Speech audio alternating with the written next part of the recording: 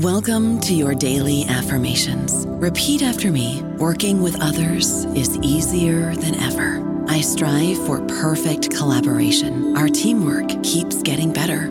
Yeah, affirmations are great, but Monday.com can really get you the teamwork you desire. Work together easily and share files, updates, data, and just about anything you want all in one platform. Affirm yes to start, or tap the banner to go to Monday.com. With the Lucky Land Slots, you can get lucky just about anywhere. This is your captain speaking. We've got clear runway and the weather's fine, but we're just going to circle up here a while and get lucky. No, nothing like that. It's just these cash prizes add up quick. So I suggest you sit back, keep your tray table upright, and start getting lucky. Play for free at LuckyLandSlots.com. Are you feeling lucky? No purchase necessary. Void where prohibited by law. 18+ terms and conditions apply. See website for details. Hello, everybody. This is Marshall Poe. I'm the editor of the New Books Network, and I'd like to tell you that we have a new and improved website. It has 2 new features that we think you'll love. One of them is a vastly improved search engine, so that when you type in keywords, you'll get a bunch of episodes really quick. The other is the ability to create a listener account. And in that listener account, you can save episodes for later listening. So you can create a kind of listening list. We think these features are neat and we think you'll enjoy them. Please visit the site today.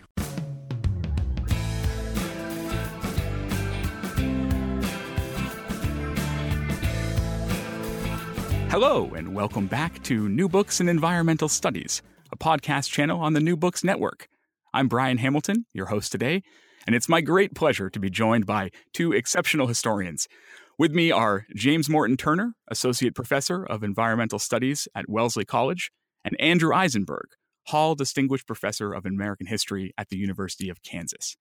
Together, they are the authors of The Republican Reversal: Conservatives and the Environment from Nixon to Trump, published just a few days ago by Harvard University Press. Dr. Turner, Dr. Eisenberg, welcome to the show. Thanks, Brian. It's good to be here. Yeah, thanks for having us.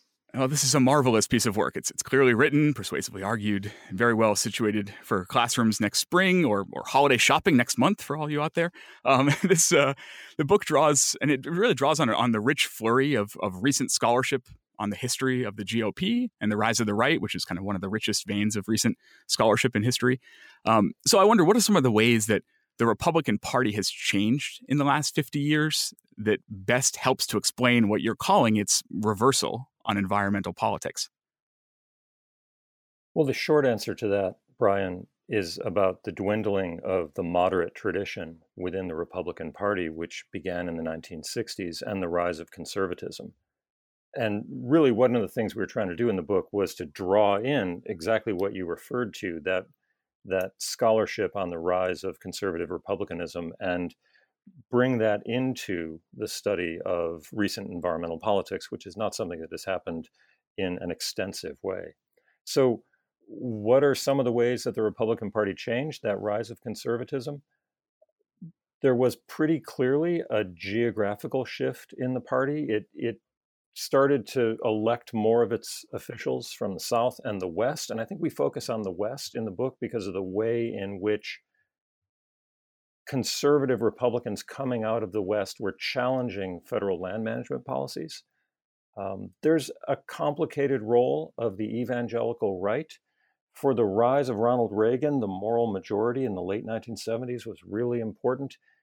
The evangelical right, though, didn't initially take much of a stand on environmental politics. They had other things on their agenda. But in a way, what kind of intrigues me about the rise of conservatism and the way that played out in environmental politics is that moderate Republicans had supported environmental laws in the 1960s and the early 1970s. And even some conservative Republicans had supported environmental laws. Barry Goldwater did. He was one of the co-sponsors of the Clean Air Act. And Ronald Reagan had a pretty decent record in environmental terms when he was governor of California.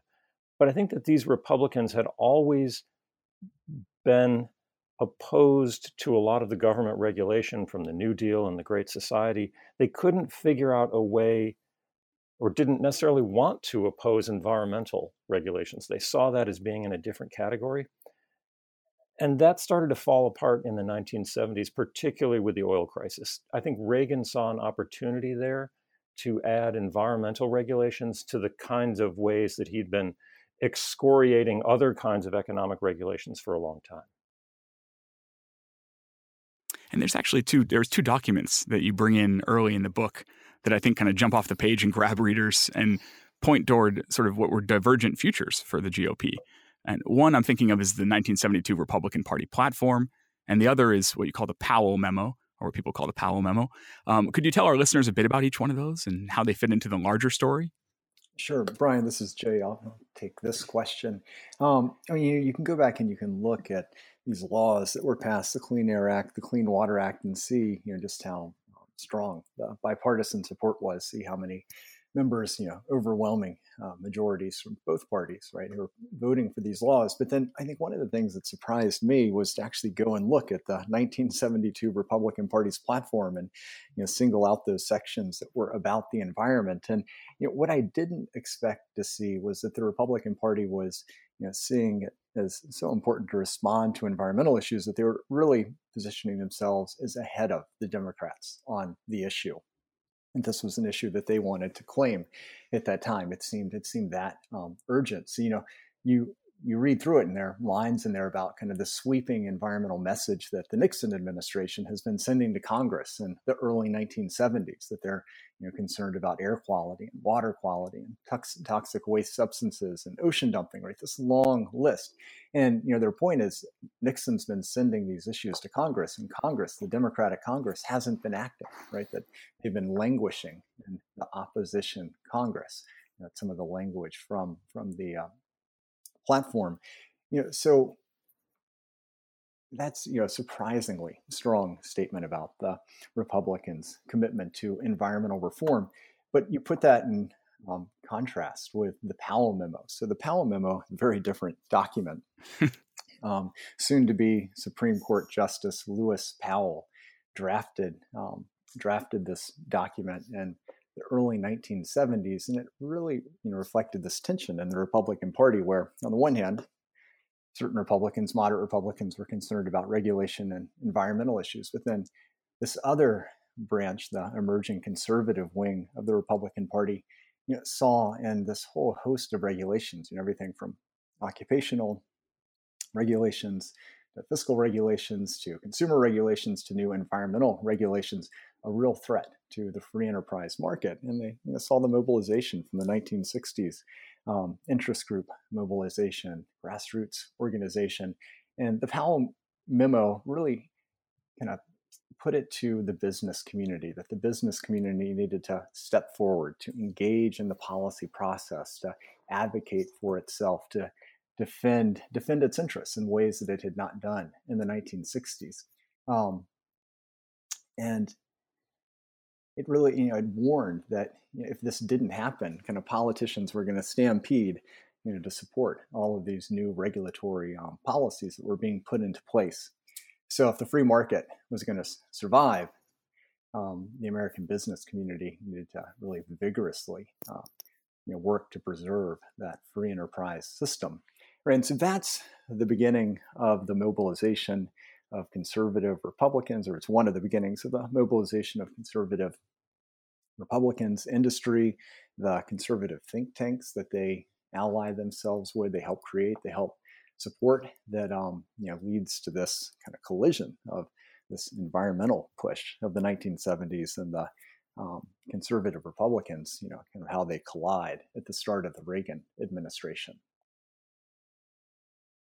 And again, Reagan is this pivotal figure in your book, of course, and especially in its chapters on public lands that Drew mentioned, and air and water and public health. And you write that it was Reagan, bringing these Western politics to D.C., which gloomily at one point you observed that that sort of has become the norm now. We all live in the West now, but that Reagan brings these politics east and then, quote, broke with the nation's help. And the Reagan administration broke with the nation's bipartisan commitment to environmental protection and ushered in the beginnings of the Republican reversal. How did he do that? Well, he wasn't acting alone. This is Drew, by the way. He wasn't acting alone.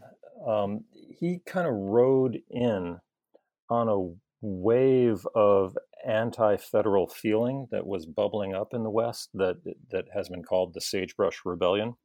There were a number of state legislatures in the West that were upset about some new regulations about the management of public lands that had gone through in the middle of the 1970s.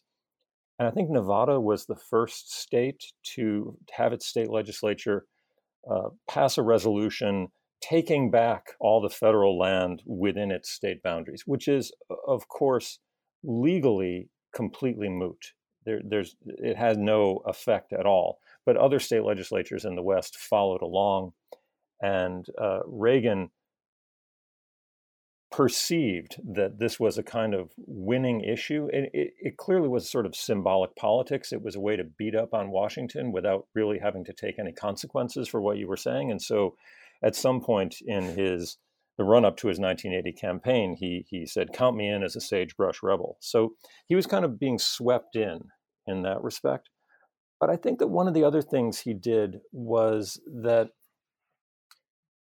he intuited that he could critique environmental regulations in the same way that he'd been critiquing other kinds of economic regulations.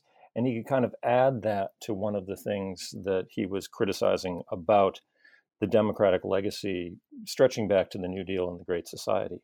For a long time, in his stump speech when he was traveling around for General Electric and when he was supporting Goldwater, the term he had used in his stump speech was that he didn't want Americans to let what he called a little intellectual elite, that was his term, in a far distant capital tell you how to run your lives. They think they know better how to run your life than you do. And he added environmental regulations into this in his run for the presidency in 1980. And so I think so it both came from his conservative ideology, and it came in the moment in this sort of Western response to federal regulation. So when he got into office, in a big sense, there are two kinds of things that he tried to do. It's more complicated than that, but we'll just talk about those two things. One was to ramp up the production of fossil fuels on federal lands. And the person who put that program into effect for him was his Secretary of the Interior, James Watt, who opened up leasing for coal and oil and natural gas on federal lands and also oil drilling offshore. That there had been a kind of bipartisan consensus for a long time, particularly on offshore oil drilling, to keep that relatively limited. That was a kind of consensus that had emerged after the 1969 Santa Barbara oil spill. And James Watt just kind of shoved through that and said, we're going to open this up and we're going to do this on a much larger scale than has been done before. And I'll just say as an aside, that became the new bipartisan consensus. And that level of oil production and fossil fuel production on federal lands and offshore holdings continued for the next 30 or 40 years until halfway through the Obama administration. And the other thing he tried to do was to roll back regulations having to do with clean air and clean water. And he certainly didn't want to address something like acid rain. This is a tricky thing because it's kind of like the dog that didn't bark. But acid rain was an extraordinary challenge in the 1980s, and the Reagan administration dragged its heels about doing anything about that. He did do something toward the end of his second term, reach an international agreement about ozone, the ozone hole. But for the most part, the second thing he tried to do was to sort of not over-regulate industry and these kinds of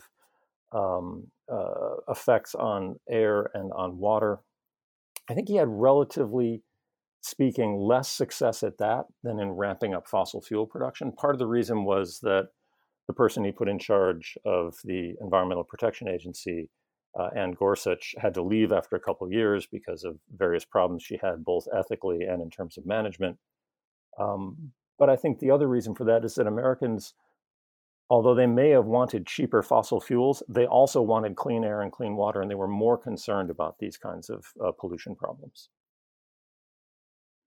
It's commonplace when sketching out the history of environmental politics to, you call 1970s, have Earth Day, then you call 1970s the environmental decade, and you rattle off the many legislative achievements from NEPA up to Superfund. And you begin the book, though, importantly, with a reminder that the passage of a law is never the end of the story. And just as important, you write, is how a law is implemented and litigated and defended. And so you run into the 80s and you see what the Reagan administration is doing. Although I'll say, though, in these chapters, I was really struck by, and I understood the Reagan administration's position and attempts here to roll a lot of that back, but I was really struck by how much worse it could have been. In those middle chapters, you show the many ways that they attempted to take the teeth out of these laws, but that they kept running into obstacles and challenges. And so, could you say a bit about what kind of kept them from doing more of what they wanted to do? Yeah, this is Jay, and I think your question gets at a much larger issue. And there's a chart in the very beginning of our book, which is drawn from the League of Conservation Voters, and the League of Conservation Voters has been kind of grading politicians on their environmental voting record since the early 1970s. And if you look at this chart, it won't surprise most listeners to this podcast that you see this dramatic divergence, right, between Democrats and Republicans from the 1970s up to today, where they were really quite close to one another back in the early 1970s, and now Democrats tend to vote 90% or greater, going to get a good score from the league, and Republicans tend to be 5 or 10%. And I think, looking, my students, if they look at that graph, they often assume, well, this divergence means that nothing's happening in Congress, that, it's a state of gridlock in terms of environmental policy and politics. And, when we say that, passing the law, that's not the end of the story. And it's because there are so many different ways in which environmental policy can be made and unmade. And kind of been focusing on this in our book, where one of our inspirations was a really great book that was published 8 or 9 years ago now by Chris Kleiza and David Sousa on American environmental policy beyond gridlock, where they point out that in this moment of gridlock that we've kind of seen set in on environmental politics over the last 25 years, that's really energized a whole bunch of different pathways by which policy work gets done. So some of that's through the executive branch, some of it's through the courts, some of it's pushing it back down to the state level. But I think the Reagan administration is kind of an early kind of makes clear just how important these processes are going to be, because when Reagan brought in Ann Gorsuch, she was charged with really reworking the Clean Air Act and the Clean Water Act. And in some ways, this made sense in the early 1980s. We had, as a country, 10 years of experience implementing these laws, and both kind of everyone agreed there were opportunities to reform them, to make them more efficient and more predictable in terms of how they were being implemented. But Reagan, instead of trying to reform the laws, really, from the perspective of environmentalists, really tried to gut the laws, tried to get rid of federal standards at the national standards and push it back down to the state level, really raise up the role of cost-benefit analysis and put costs at the center of the decision-making process.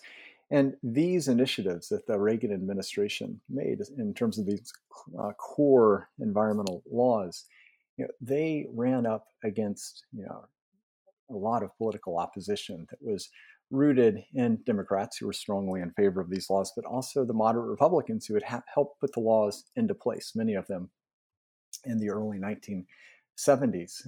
So one of the examples was the Clean Water Act. They tried to shift responsibility for standard setting, what is considered clean, back down to the state level. Let the states decide on that, not let the EPA did it. And when they, advanced this proposal, people like John Chafee from Rhode Island were kind of right there.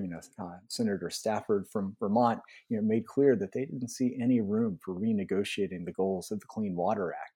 And as Republicans, they were the ones who were leading the charge and writing letters to Reagan's EPA, explaining that the law's, goals, which were ambitious goals, but they were, I think the language from the memo was something like they're not a hollow promise. It's a goal that we take seriously.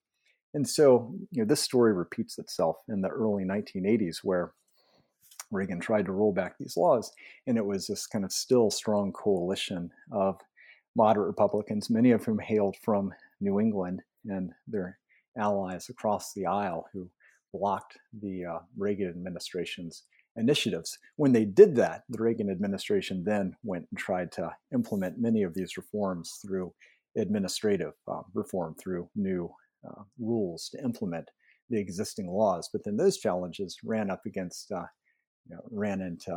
came up against headwinds in the courts. And I think one of the other lessons that emerges from the early 1980s is just how important groups like Natural Resources Defense Council, the Environmental Defense Fund, groups that had honed their expertise, had lawyers who were fluent in these laws and able to go to the courts and follow these cases through the courts to ensure that the laws were fully implemented. And because the language of many of these laws is very strong and often very clear, they won a whole series of court cases that blocked the most kind of aggressive deregulatory initiatives that the Reagan administration advanced. Can I add something to that answer, Brian? Jay's absolutely right that in some ways the story of environmental politics since the beginning of the Reagan administration has been the successful ability of environmental organizations to keep these landmark environmental laws, Clean Air Act, Clean Water Act, Endangered Species Act, on the books and keep them, they continue to be enforced with a kind of integrity, right? And so that has been a success story. And I think one way to read the book is that, well, if your definition of environmental politics is maintaining the integrity of those laws, then the conservative revolt against those laws has been a kind of failure. But another way to look at it is that environmental organizations have had to spend an enormous amount of their energy and their time and their resources fighting a kind of rearguard action to preserve these laws that have been under attack. And that has made it harder for them to push forward on new environmental challenges. And the challenge of acid rain in the 1980s would be one example that, the Sierra Club is trying to fend off James Watt, and other groups are trying to work to maintain the Clean Air Act and the Clean Water Act from Ann Gorsuch's EPA. And nothing happened, or not much of consequence happened on acid rain in the 1980s. And the obvious problem now is climate change, that as environmental organizations are just trying to preserve the laws that are already on the books and get us back to baseline, that takes away from their ability to move us forward on something like climate change. Yeah, and that's what you turn to in the book's final chapter, The History of Climate Politics. And I think it's really interesting the way that you stress that it's insufficient to explain the GOP's opposition to action on climate change or the rise of climate denial as simply them doing the bidding of ExxonMobil and this corporate donor class. Rather, you see it as part of a conservative's broader retreat from international cooperation on lots of issues, and also a reflection of what you say are really deeply held beliefs in American exceptionalism of different flavors. Could you unpack that for us? Jay, you want to take this one? American exceptionalism is kind of your thing here. Sure, I can. Jay's a big American exceptionalist, everyone. Let me start on it, and then you can add in. I do think, right, that the usual story is that Republicans have been bought off by the fossil fuel industry, right? And there's a lot of evidence that there are strong ties between fossil fuel interests and the Republican Party, and those ties have grown much stronger over the last 30, 40 years, although they go back in time into earlier in the 20th century, but that they have played an important role in shaping the Republican Party's approach to energy policy.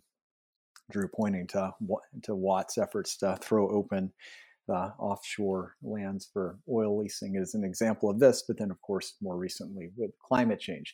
And so that's a strategy in terms of climate change that goes back to the creation of the George C. Marshall Institute, which is a key think tank on the right, challenging the science around lots of issues, including climate change in the late 1980s and into the 1990s, with the support of Exxon and other groups, and then continuing today with groups like Koch Industries and other think tanks like the Chicago-based Heartland Institute. What clued me in to the fact that kind of that story, just about kind of special interest fossil fuel industries in the Republican Party, that wasn't sufficient, was when I was researching this book. And it's interesting doing research in the 21st century, right? You can stumble onto things like, a YouTube video that somebody shot, right, with their, I don't know, cell phone or something. But it was in 2010. It was during the Tea Party, and it was a video of a rally that took place on somebody's farm in near Rapid City, South Dakota. And often when we think about the Tea Party, we think about the debates over Obama's healthcare law. But for some activists, equally important was the prospect at that time that we could have a comprehensive climate change bill. So if you remember back in 2009, the Democratic House passed the Waxman-Markey Cap and Trade Bill, the American Clean Energy and Security Act. And it was an economy-wide cap on greenhouse gas emissions. It was really, it would have been the kind of first step at a national level to address climate change. And in retrospect, it seemed impossible that was going to pass. But at the time, it seemed like it might be possible, right? During the election, right? Senator McCain had voiced his commitment to moving this kind of legislation forward. As a Republican candidate, as a Republican senator from Arizona, he had co-sponsored this kind of legislation in the previous years. Obama had voiced his commitment to taking action as well. So it seemed like there was a bipartisan possibility at the time for some kind of market-based strategy. And I think the other thing that is worth mentioning here is that this was a market-based approach to environmental policy, which was exactly what the Republicans had kind of made their own in the early 1990s under George H.W. Bush's administration, when they finally did take action on acid rain. So, so one might expect the Republicans to support this kind of market-based approach to the American Clean Energy and Security Act.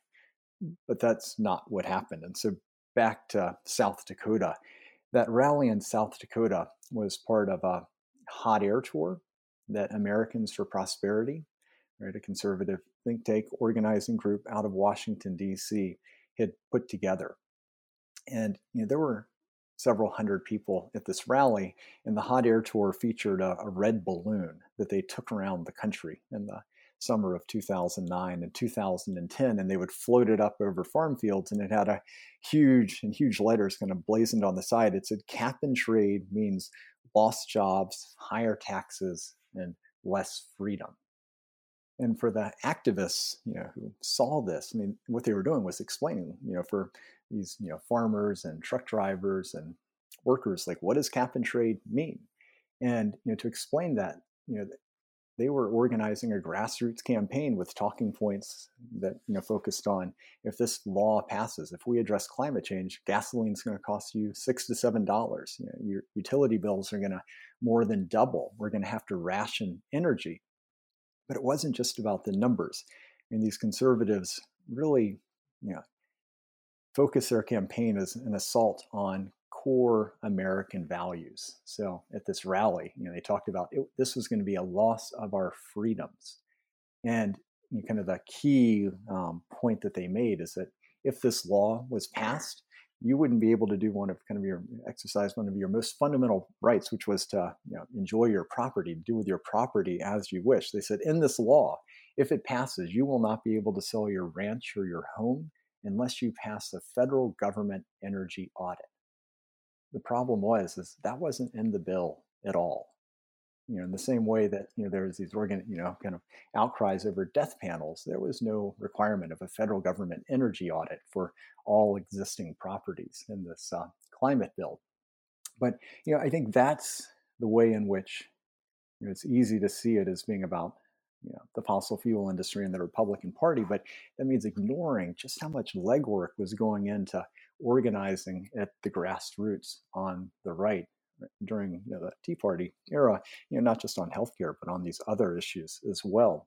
So I think, that's one part of this. Another part of it, because they make this kind of engagement of the grassroots is so important. The other part is Christian evangelicals. And there's a really long and complicated history of how evangelicals have been committed to and opposed environmental reform, and it's different evangelicals who are lining up on either side.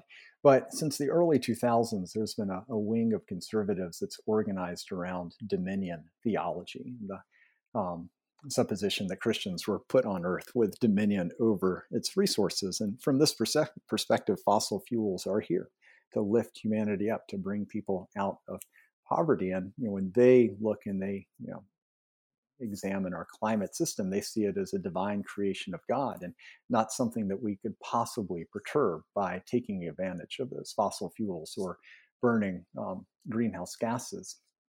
But starting in the 2006, 2007, there's a lot of organizing among Christian evangelicals to frame the growing concerns around climate change as the work of secular environmentalists who were unchristian because they would countenance that humans could somehow upset the fundamental workings of the planet, that was a real affront to God's wisdom and design. And as rational as the arguments of these climate scientists and their supporters might seem, they warn their followers not to give in to the temptation to believe the environmentalists and to rally in opposition to the kinds of policies that they were advancing. So there's just a lot of work going on amongst conservatives that went down and really engaged these grassroots, engaged the citizens. To take one more step back, part of your question was about American exceptionalism, and there was a big shift from the early 1980s or the 1980s or the early 1990s, where Drew mentioned earlier, Ronald Reagan it was his administration that led the United States to sign on to the Montreal Protocol and take action on the stratospheric ozone hole in 1987. And that becomes kind of one of the core international environmental successes and is seen as a template for action on climate change. And it was a moment when it seemed that kind of the global interest in addressing this environmental issue was something that the United States had to play a role in. And similarly, at the start of the 90s, it was George H.W. Bush's administration that signed the United Nations Framework Convention on Climate Change, right? The foundation for all of the climate policy that has come since. And so, the U.S. still was seen as a leader on international environmental policy, through the 1990s.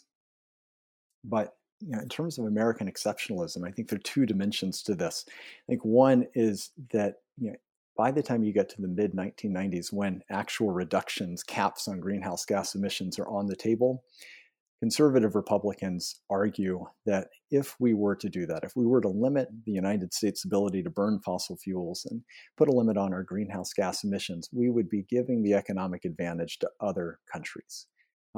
Developing countries like China and India. So in 1997, with conservative Republicans spearheading the charge, the Byrd-Hagel resolution was passed, and it made this argument very clearly with a lot of support from Democrats as well, that if we were going to take action on climate change, it was not just going to be countries like the United States, but it needed to be countries, include both developed and developing countries.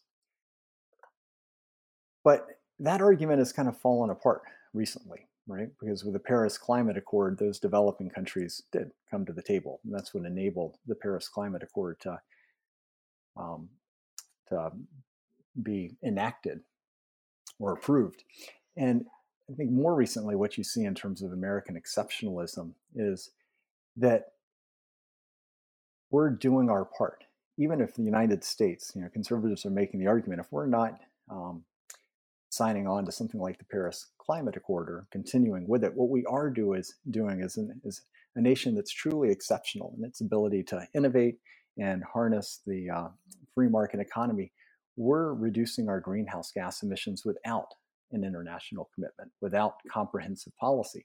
So if you go back and you listen to what Scott Pruitt had to say after President Trump pulled us out of the Paris Climate Accord, what he had to say was that thanks to our free market economy and our innovation and our embrace of natural gas fracking, we've actually seen our emissions come down in ways that we expected policy to force us to do. We've accomplished that through our exceptional economy and technological innovations. That was one of Pruitt's big talking points after the U.S. pulled out of the Paris Climate Accord in 2017. That's kind of a long answer to your question. No, it's great. And you conclude the book right at that moment. You put your readers in the conclusion in the White House Rose Garden in June of last year, on that day when President Trump announced that the nation would withdraw from Paris. And you see it as a moment that really marks how drastically environmental politics have changed since the first Earth Day. And I think I like the way you borrow a thought experiment from the political scientist Roger Pelkey, and you argue that we've gone from what he calls tornado politics to abortion politics when it comes to the environment. What does that mean? This is Drew. Let me take that one. I think what he meant, or the way we have appropriated his thought experiment, what he laid out was a scenario where you had, say, a school board meeting in some town, and someone rushes in the middle of the meeting and says, "I've just heard there's a tornado coming." And he asks, what would people do in that circumstance? This is a relatively old article. So he said they would turn on the radio. I mean, nowadays they'd go on their cell phones. They would turn on the radio and they would hear what the experts told them to do. They would listen to the meteorologists. And if they said everybody needs to take cover, they would immediately go and take cover. That a tornado, that kind of exigent situation, is one in which people turn to scientific authority and they do what those scientists tell them need to be done. And essentially, environmental politics in the late 1960s and the early 1970s was tornado politics. That the condition of the air, the condition of the water, the way in which species were threatened with extinction struck a lot of Americans as an exigent situation, much like a tornado on the horizon. That's why 20 million Americans showed up for that first Earth Day in 1970, and 20 million potential voters showing up for an event like that will get the attention of a lot of people. That's why Republicans such as Richard Nixon, who weren't necessarily on board with a lot of the goals of environmentalists, nonetheless signed on to their program in a really strong way. Abortion politics, though, is different. So Pelkey says, if someone rushed into that school board meeting and said, "Hey, we need to come up with a policy on abortion right away," you're not going to have immediate action, right? That's a situation in which people's values are going to enter into the situation. You may turn to expert authority about it, but the thing about a situation like abortion, or you could say the death penalty, or you could actually put a lot of questions about healthcare into that category as well. Experts have a voice in this, but people's values also have a voice in this. And so one of the things that we suggest in the book is that over the last couple of decades, Republicans have successfully transformed environmental politics from tornado politics, in which people turn to scientists for authority and take their cues about what needs to be done from those scientists. And they've turned that into abortion politics, in which people's values matter as much or more than what the scientists say. And so, as Jay was just saying, and he was answering your previous question, beliefs in American exceptionalism, that American technological ingenuity can find a solution to environmental problems, in many ways, that's a kind of faith-based belief that innovation will find some solution. We don't know yet how they'll do this, but we just have this faith that it will happen. I think Republicans have successfully turned environmental politics toward that. And they did that intentionally because conservatives who opposed environmental regulations were not being very successful playing the game of tornado politics. When they had to defer to scientific authorities, they ended up not getting what they wanted. So they changed the terms of the debate successfully.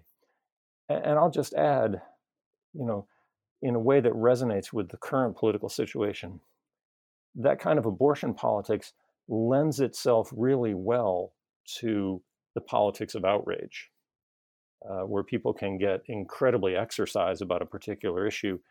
And not only do they not defer to scientific authority, they'll sort of shut down and not listen to it at all, because everybody's views on certain issues where they've tapped into core values are just ratcheted up to such a level that they don't listen to each other anymore. Yeah. I imagine that a lot of readers, there'll be many readers out there will pick up this book in search of kind of a path back to a bipartisan golden age of environmental politics. But I would say that in the bipartisan achievements you described, that there's often, as you mentioned earlier, there's often a moderate or even a liberal Republican kind of there in the center of it. And so you often get Senator Chafee from Rhode Island is often in the middle of these things, or the co-chair of the first Earth Day was Pete McCluskey from the liberal Republican from California. And after last Tuesday, there are very few Republican Congress people left from California. And so I wonder, has there ever been, or is there, or could there be such a thing as a good faith conservative environmentalist? Is there room in the movement for that?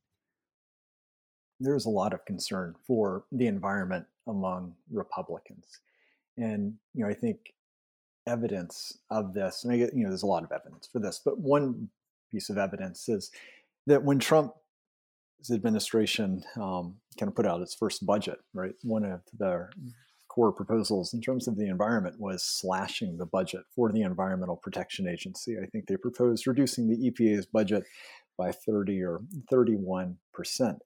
And what was interesting is that when this budget went to the Republican Congress, by no means did it roll right through the Republican Congress. Instead, during the hearings, it was the Republicans, along with the Democrats, who were bringing up questions about what the implications of this kind of budget cut at this scale would be. So you had an Ohio Republican who was defending Great Lakes restoration programs, and an Idaho Republican who was raising concerns about the impact on pesticide programs, and somebody from Republican who was worried about how this would impact communities that were fighting smog. And so you can kind of go down the list, and Republicans were the ones who were raising concerns that when you get away from climate change, right, and so much of the rhetoric during the campaign was about climate and energy, when you actually look at these core issues of water pollution and air pollution and toxic waste sites and safe drinking water, Republicans, Democrats all care about these issues. And so ultimately, when Congress passed a budget,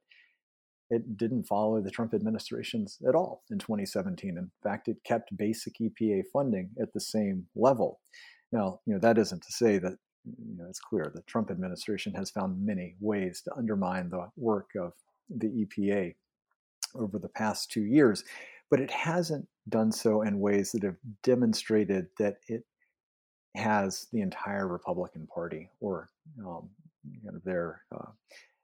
the Congress behind it. And I think one other piece of evidence for this is kind of the golden opportunity for Republicans, right? They had the White House and they had Congress during the last congressional session. They could have tried to move on large-scale policy reforms that they've been kind of chomping at the bit to do, right? To reform the fundamental environmental laws, the Endangered Species Act, the National Environmental Policy Act, the Clean Air Act, and very little reform or rollbacks, went through Congress. It wasn't like the start of the Reagan administration, where Reagan tried to move all of this big legislation. Trump administration did not do that. Instead, they confined themselves largely to working through, these administrative pathways.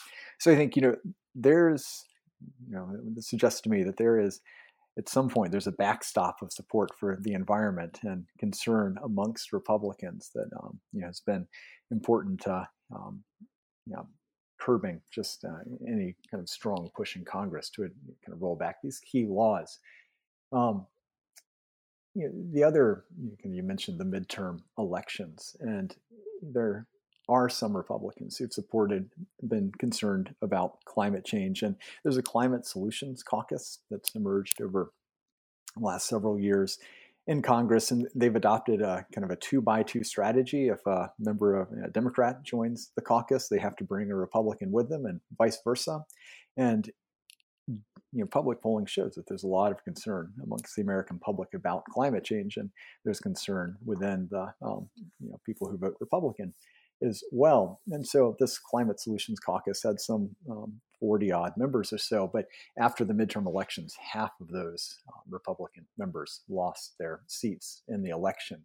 And I think that's evidence, right, that our political system really rewards those who move towards the right, not towards the middle. And there are a lot of large forces in terms of how politics work, how the Republican Party has changed over the last 3 decades, structural changes that kind of led to this Republican reversal, and to kind of get back to a moment where we're going to have kind of a room for a good faith conservative environmentalism. I think we're going to need a lot of structural changes in terms of campaign finance and gerrymandering to make room for that kind of change politics. Can I add to that? I think I was just to say, I think what Jay's getting at is there's a real disconnect between what elected officials, particularly on the Republican side, are saying about an issue like climate change, and what the majority of voters, Republican and Democrat, want to see happen.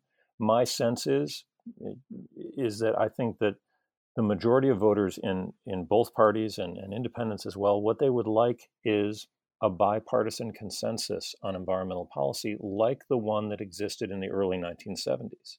They would like to see environmental issues put in the same category as, say, national defense, where everybody gets together and says, look, this is something we need to do for the good of everybody. And yet the tribal politics of outrage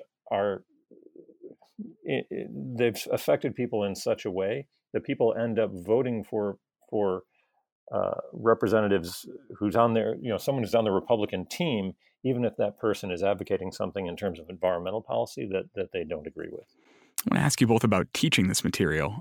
Political parties are perhaps something that most people think they understand better than they do, and so teaching their history can be tricky. I think about students assuming that they're more homogenous than they are, or this idea in the U.S. history about the parties switched at one point. This kind of fuzzy notion of that. So, what are some of the ways that you've helped your students understand the composition of parties, how they work, and how they've changed over time? Well, I'll say actually, I think in a way, teaching political history, there's an advantage to teaching political history, because one of the struggles that we all have in teaching students, about the past, is to ask them to think about contingency, to ask them to think about context, to ask them to put themselves in the minds of someone at a particular point in time. And it's often unbearably tempting for these students to, since they know how the story turned out, to kind of pull it forward to the way things are now. But the thing about political history, particularly if you're talking about something like an election, it actually encourages students to think about that particular contest. Say, well, here was this candidate, and he had these supporters, and he was, wanted to put this program into effect. But in order to win election, here were the choices that he had to make. And so, in a way, political history and Republican reversal is largely a political history.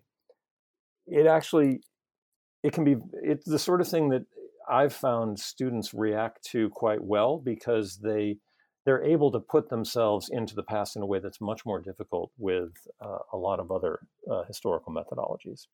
And one of the things we've tried to do to sort of make teaching of this book more accessible is we created a website to go along with it, and it was Jay who took the lead on that. So maybe he should say more about that. Yeah, I think the goal of the website was that we had waded through all of these primary documents and interpreted them and analyzed them and assembled this narrative, but we wanted to give students who were working through our book the chance to look at these documents themselves. So the website's kind of a curation of primary documents that are all of which we drew upon in the book. So if students want to read the Powell Memo, they can go and read the Powell Memo, or if they want to look at the way in which the Edison Electric Institute kind of described the issue of acid rain in the early 1980s, they can go and look at that. It's there. If they want to see the transcript from the rally out in South Dakota, they can find that on the website. And so it's giving students the chance to work through those materials for themselves and compare their analysis, their understanding with ours. That was a goal of the website, to put these materials at their fingertips. So the website includes these primary materials. It also includes a timeline, because one of the way this book is structured is it has 3 core case studies, one around clean air and clean water, one around public lands and resource development, and then one around climate change. and energy. And there's also on this website, there's a timeline that then stitches these different narratives and kind of brings them into one timeline, which is a different way of looking at the story that complements the book. But our hope is that by having these materials readily available, and it's easy to find if you Google the Republican Reversal on the web, that this teaching resource will really complement the book and make it easier to teach for those who want to use it in the classroom. It's pretty unusual for two historians to co-author a book, and when they do, it's quite rare that they produce a book that has the cohesive narrative that this one does. Could you tell us a little bit about the origins of the project and your experience collaborating? Jay, you want to start with that? I guess I could start on this. Is Jay. Sure, this is Jay. I'll start on the origins of the project. The origins of the project came on election night in 2016. I had been working on a different project, and immediately after the aftermath of the election, realized that no one was real interested in that project at the moment. And there were so many concerns about what was going to happen, right, with the Trump administration rolling into Washington, Republicans gaining power in Washington to environmental laws. And there'd been so much, just alarming rhetoric on the campaign trail about the environment.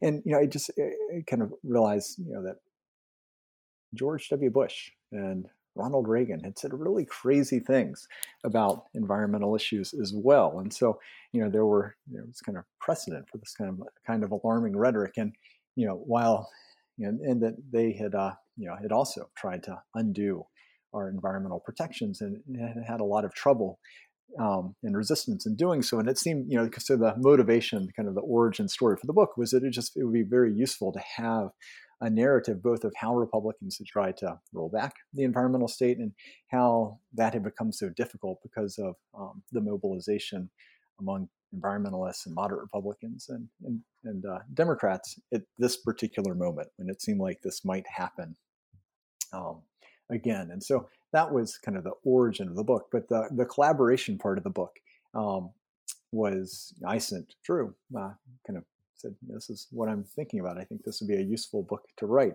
And Drew said, I think you're right. That could be a useful contribution. What would you think about working on this together? And which was a completely impulsive thing on my part to say. I had many of the same reactions that Jay had, and he sent me a kind of sort of proposal for the book he wanted me to look at and give him, some thoughts on it. I said, this is great, but it will take you a really long time if you try to do this yourself. Do you want some help? And I didn't really think about that offer before it came out of my mouth. But there it was, and I'm glad that we did that because it actually turned out to be both a lot of fun and I just learned a lot in terms of when writing this. There was a certain motivation in knowing that if you got up at 5 o'clock in the morning, as I was doing many mornings to work on this book, every time I wrote a word, somebody else, Drew, was also writing a word. So I'd really written 2 words. And just knowing that there was an immediate audience, that somebody was going to be there to read kind of what you had produced that day or that week. That was really good motivation just in terms of keeping the project together kind of on that level. But then I think our approaches as historians were complementary in ways that worked really well for this project as well. Well, before I let you go, I know you're both working now that you've done this duet, now you're both working on individual monographs that are both really exciting, and I wondered if you could just tease them quickly for our listeners. No, Jay's absolutely right about that one has these moments of despair when you're writing a book, when you just think about, I'm only this far along, but then I just always reminded myself, I'm twice as far along as I think I am. And this may have been a psychological trick, but we imagined a shorter book than the one that we eventually produced. And that allowed us to feel that we were a lot closer to the goal than we really were.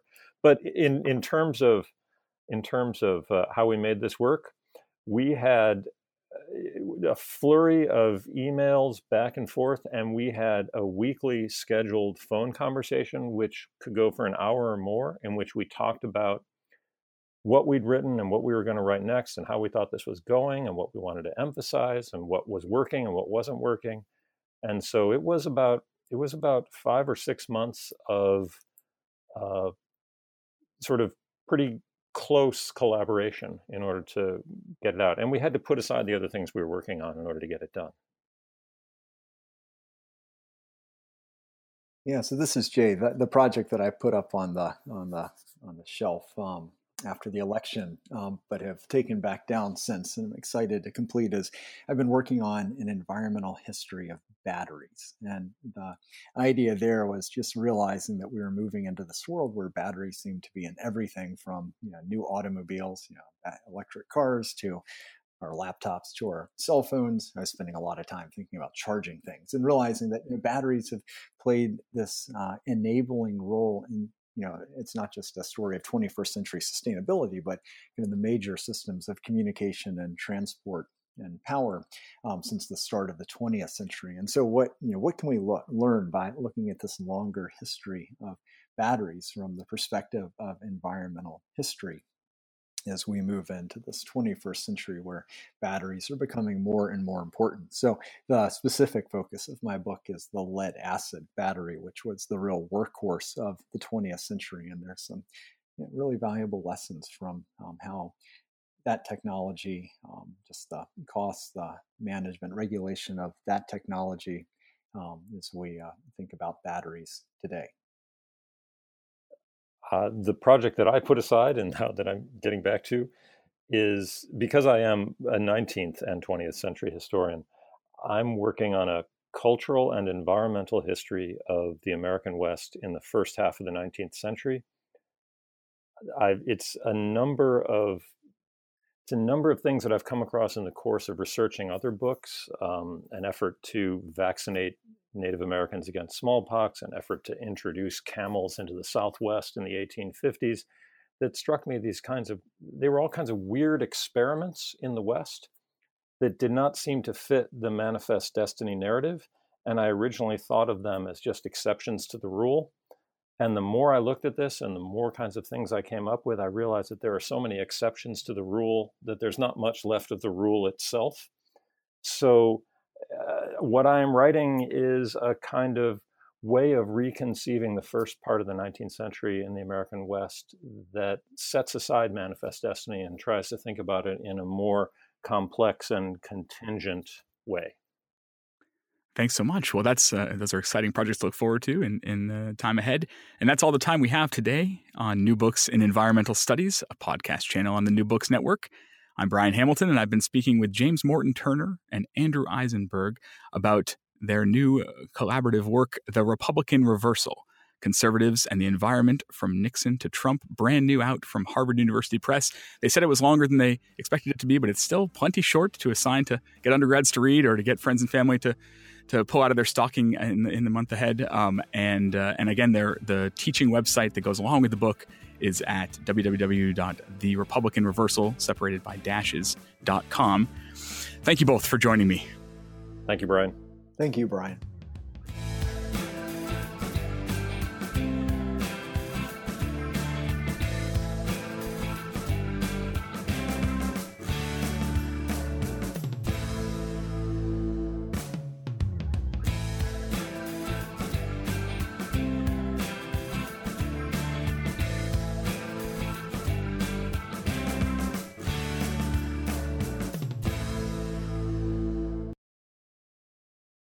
Swimsuit? Check. Sunscreen? Check. Phone charger? Check.